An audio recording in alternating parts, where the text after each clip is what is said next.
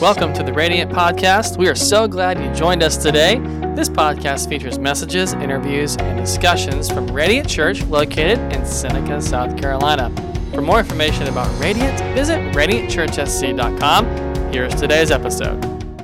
Welcome to Radiant Church. My name is Andrew. I'm the lead pastor, and we're so glad you can join us today from wherever you guys are watching or listening from. If this is your first time joining us, hey, go to radiantchurchsc.com, click on New. If you fill out that short form online for us, as a way of saying thanks, we're going to donate $5 to one of the nonprofits that's listed right there. So we're in our final week, man, of this series called Running with the Giants. So this has been a really great series of messages I've enjoyed giving. It may be the final week for now, but we're definitely going to come back and do another round of Running with the Giants down the road. There's just so many great lessons you can learn from the heroes of faith that's found in Hebrews chapter 11. And if you're not familiar with Hebrews chapter 11, hey, check this out. It's a letter written in the New Testament, okay? And it's written to first century Christians who are facing intense persecution in the Roman Empire. And it's really there to encourage those guys that, hey, there are spiritual giants, guys like Abraham and Noah and Moses who went before you. And in the next chapter, in Hebrews chapter 12, the author's going to keep that theme of spiritual giants running, and he's going to say this, Hebrews 12, verse number 1. Therefore, since we're surrounded by such a huge crowd of witnesses to the life of the faith, let's strip off every weight that slows us down, especially the sin that so easily trips us up, and let's run with the endurance the race that God has set before us. So the witnesses is an allusion to these spiritual giants in Hebrews chapter 11. If you've just joined us here today, hey, the idea of running with the giants, it came from this thought. What if these witnesses, one at a time, got out of the stands and ran a lap with us? So the Bible often uses the idea of running a race to represent our lives. So what if one of these guys ran a lap with us? What would they teach us? What kind of takeaways and wisdom could we glean from them? We spent the first week of Running with the Giants running with Samson and learning, how you can be blind to all kinds of things in your life. And that can lead to some failure, but failure is never final when God has the last say. And then last week, Elisha joined us, and our big takeaway was to give God our best in everything we're doing. And, God's watching, He's observing us, right? And as we give our best, even in the small things, and that's key, God's going to bless us. Your life might seem mundane. You might wonder, is this really it? But God is working. You can't always see it. You can't always feel it, but He's working. So base your life on the unseen things of God instead of always basing it on what you do see. The final spiritual giant to run a lap with us today is an Old Testament legend. His story takes place in the first book of the Bible, a book called Genesis, and he's one of the big three. So whenever God revealed Himself in ancient history in the Old Testament, He would say, I'm the God of Abraham, Isaac, and Jacob. So Jacob's who gets out and runs that final lap with us here today. So we actually know more about Jacob than most other folks in the Old Testament, and as he runs with us, I think Jacob might describe his life theme kind of like this. If he could theme his life out, I think his life would be when your life isn't turning out the way you hoped. There's a lot of us out there that are feeling that today, right? And you can absolutely relate to this idea that life is not turning out the way you thought it would. Men in particular, we find this hard if we're facing this realization, but anybody can struggle with it. And chances are, if you do struggle with this, you're probably trying to control your life and attempting to manipulate things to work out exactly how you'd like them to happen, right? So Jacob was a master manipulator. He manipulated people and situations to get his life to work out exactly how he thought it should work. And it started as soon as he was born, okay? Check this out. He's a twin. From all accounts, he's a fraternal twin. So shout out to all the fraternal twins out there, because he doesn't look anything like his brother Esau. So as Esau is born, Jacob actually grabs his brother's heel. It's almost like Jacob as a baby, he's saying, hey, wait a minute, come on back in here. I'm supposed to be first, right?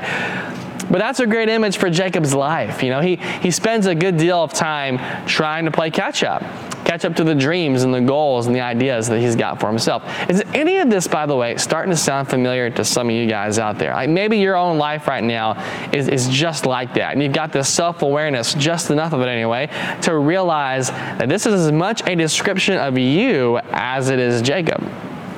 There are some close encounters that Jacob has with God throughout his life as well. And they're not always the best encounters, though, because Jacob is still stuck in trying to do things his way. I've noticed over the years, though, that many of us will have encounters with God, too, and in some form or another anyway, and we're still trying to script out a future that God's already written.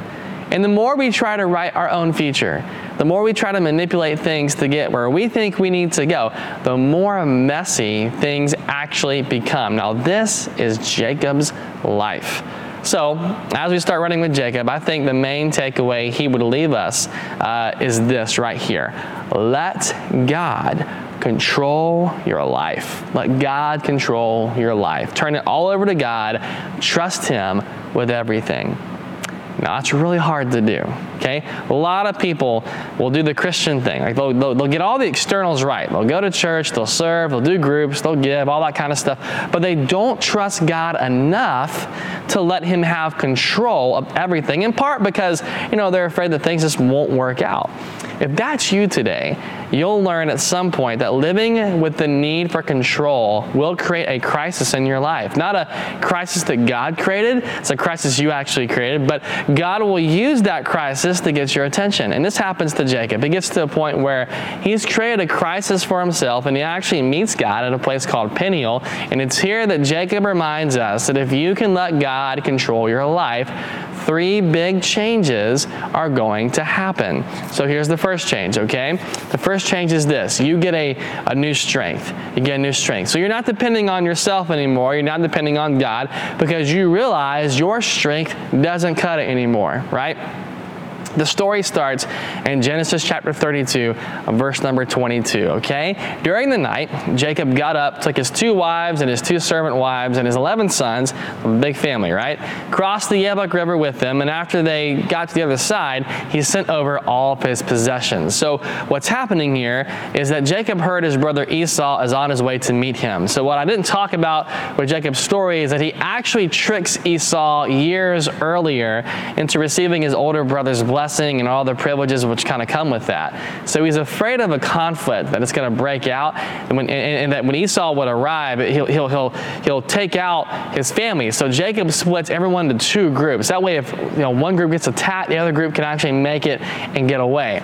So verse number 24. This left Jacob all alone in the camp, and a man came and wrestled with him until the dawn began to break. And when the man saw that he would not win the match, he touched Jacob's hip and he wrenched it out of its socket.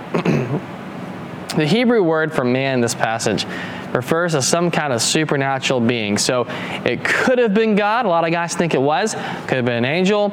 We don't really know. What we do know is that it was not an actual human, okay? So Jacob and this guy, they wrestle, and Jacob has the upper hand, doing pretty good. And the man he's wrestling with kind of cheats a little bit, God cheated. Yeah, maybe. I don't know. But he touched the hip, and Jacob's hip popped out. So we don't even know why they started wrestling to begin with. But it wouldn't surprise me if Jacob was the one who started and brought that struggle on himself.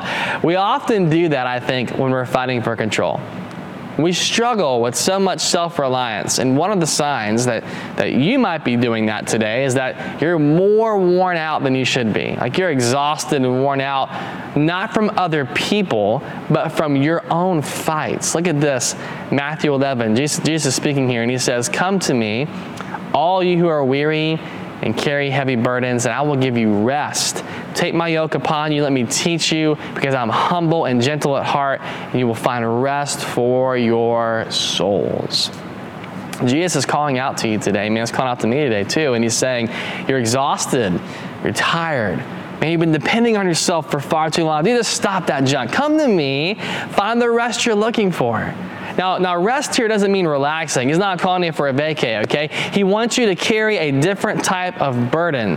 The word yoke in the passage is not a standard typical yoke. So there were 2 words for yoke in first century Israel, all right? The first word could refer to a generic yoke. So it would fit any animal, oxen, mule, it doesn't matter. It's going to fit that animal no matter what. all right? The problem is not every animal is built the same. So if you let a mule or oxen carry that generic yoke for too long, they start to bruise. It might even begin to cut into their skin a little bit, and they're not going to work as hard by the end of the day, right? They're getting worn out.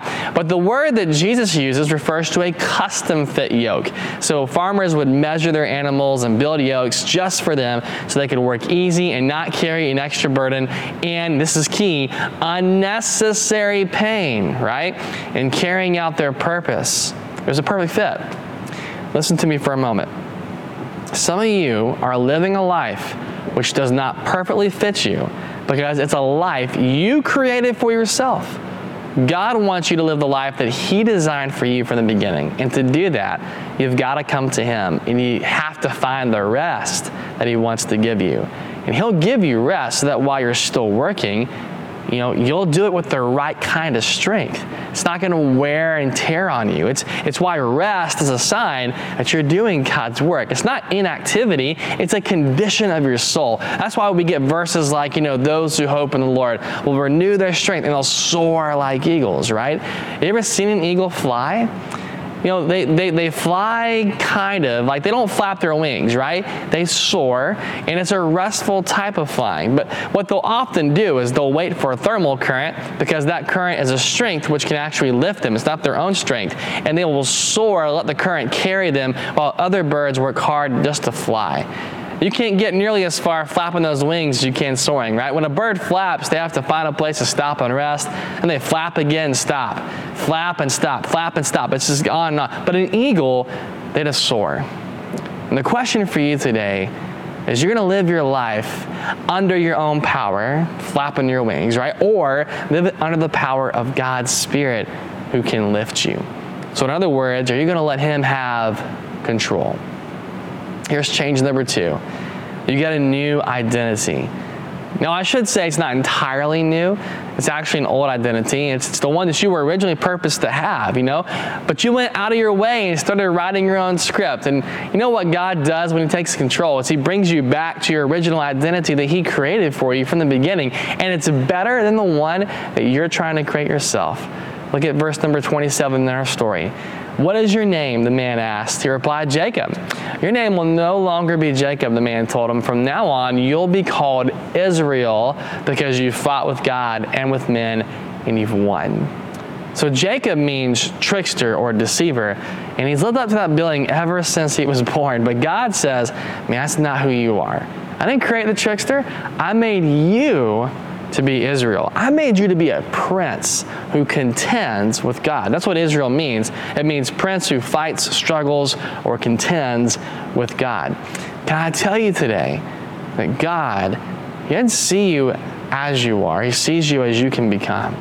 He doesn't see actualities. He sees possibilities in your life. There are so many places in the Bible where encounters with God change people's lives down to their very core identity. In John chapter 1, Andrew brings his brother Peter with him, or Simon with him. He's not Peter yet. And Jesus takes one look and He says, "Hey, your name's Simon," which means listen to God. But that's not who you are anymore. You're a Cephas, or a rock, Peter. And I'm going to use you to build my church.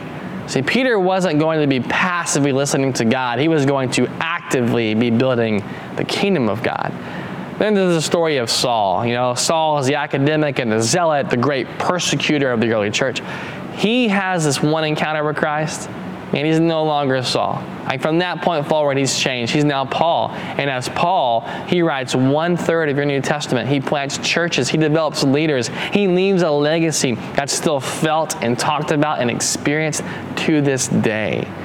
God wants to bring you back to your original identity. He does it when He takes control of your life. Here's change number 3. You get a new joy. Joy isn't external, it's internal. It's not circumstantial. It's a choice that you make, right? Happiness is related to circumstances, but joy is ongoing regardless of what's happening in your life. Look at verse number 29. "Please tell me your name," Jacob said. "Why do you want to know my name?" the man asked. Then he blessed Jacob there. When God blesses Jacob, He didn't exactly make him healthy, wealthy, and wise, all right? We've distorted the meaning of the word blessing today. what God does is, he can bless you with health and wealth and wisdom for sure. Excuse me. But our blessing from God has nothing to do with circumstances. In the Greek, it means to have an eternal joy. That's why Christ is always saying, blessed are those, in his teaching in the Beatitudes. Like, you inherit joy internally no matter what comes your way. Joy satisfies and fulfills your life regardless of your circumstances. So we're coming on the final leg of the lap, running out of time, and Jacob leaves us with a few final pieces of wisdom pertaining to allowing God to control your life. And so I think first, he'd probably want us to know that brokenness precedes breakthrough. The brokenness precedes breakthrough. So nothing can happen until you allow God to control your life. We've been talking about that here so far, right? Like, God isn't judgmental now. One day he will be. It's a time for judging, but today's not that day. He doesn't expect perfection from you, but I'll tell you this, man, he does want honesty from you. I think God craves honesty. He's looking for us to say, hey, I'm incapable of living my own life without you. I want to go all in, God. And that's important because, we can't be who God wants us to be and created us to be at the same time and hold on to what we think we should be. Your life needs to be open-handed, where you invite God to take control and you surrender your life over to him. It's a choice between holding on to yourself or letting God give you a rich and satisfying life. And that all stems from your decision to be honest with him or not. Psalm 51:17 says this, the sacrifice that God desires is a broken spirit. You will not reject a broken and repentant heart, O God. 1 Peter 5:5-6 talks about walking along the same lines of humbling ourselves there so that God can lift us up at the same time. You want a breakthrough, man? You got to break yourself. You got to humble yourself. You got to let God have control. If you can do that, then a breakthrough is on the horizon for you. Now, next, Jacob would tell us you must lose yourself to find yourself. We've heard this phrase before, right? Probably many times, but it basically means this. Your life will never be what you hoped it would be until you learn to do what that great Old Testament prophet Elsa told us to do so long ago. Let it go, right? Sing it with me. Let it go, man. Let it go. Mark 8:34-35, calling to the crowd, to his disciples, Jesus said, anyone who intends to come to me has to let me lead. You're not in the driver's seat. I am. Don't run from suffering, embrace it. Follow me, I'm going to show you how. Self-help's no help at all, but self-sacrifice, well, that's the way. It's my way to saving yourself, your true self. And that's why you go all in. See, when I lose control of myself, when I let God have control instead, I find who I am in Christ. Don't allow, what you think you should be and what you want to be to get in the way of who God made you to be. And here's the final piece of advice that Jacob leaves, so we're running with him here today, okay? You find yourself on God's terms, you'll find fulfillment. Romans 12:1-2. Go back to the Message version real quick. I like how it puts it. Take your everyday, ordinary life. You're sleeping, you're eating, you're going to work, you're walking around life. Place it before God as an offering. Embracing what God does for you is the best thing you can do for him. Don't become so well adjusted to your culture that you fit into it without even thinking. Instead, fix your attention on God and you'll be changed from the inside out. Recognize what he wants from you. Quickly respond to it. Don't let the culture around you always dragging you down to the level of immaturity. God will bring the best out of you and develop a well-formed maturity in you.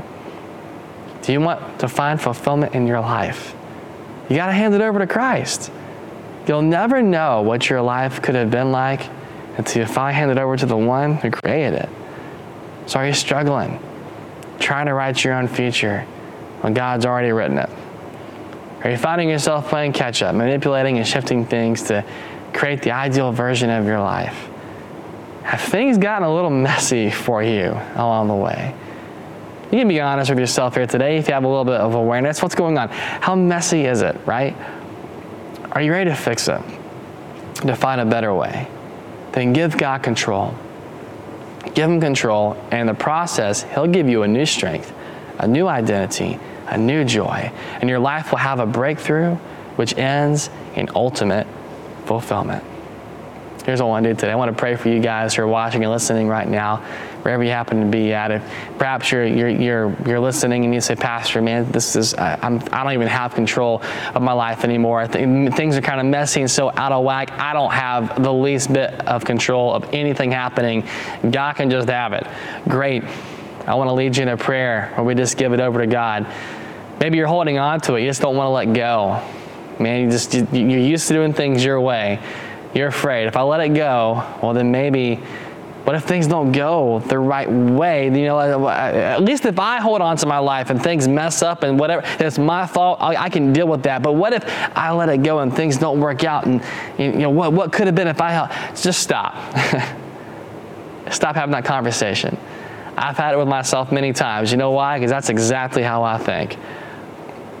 You got to let God have control. He won't let you down. He's got you. He'll take care of you. If you give Him your life, there's a guarantee, 100% guarantee, that your life's going to be better for it. Doesn't mean things always work out great and amazing, but in the end, because God holds your life in His hands, it is better for it. Let it go, man. Let God carry it.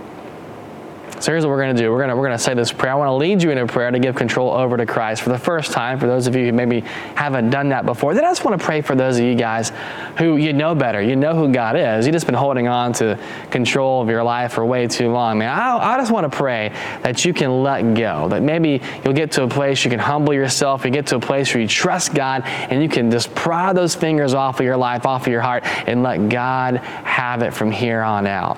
Can we do that? Father, I love you, man. Thank you so much for who you are. I pray for those right now who don't know you. You say, man, my life is such a crazy mess right now. I don't even have control over it. God, here it is. It's yours. I want all in. Lord, I pray for those guys right now that as they're giving their hearts over to you and surrendering over to you, Lord, I pray that you would take control of their lives. And how we do that, in your own words, I want you to pray with me right here. Lord, I'm sorry for my sin. I'm sorry for the wrong things that I've done. I'm sorry for calling my own shots. You have a whole story written for me, and I've been trying to write my own, do my own thing.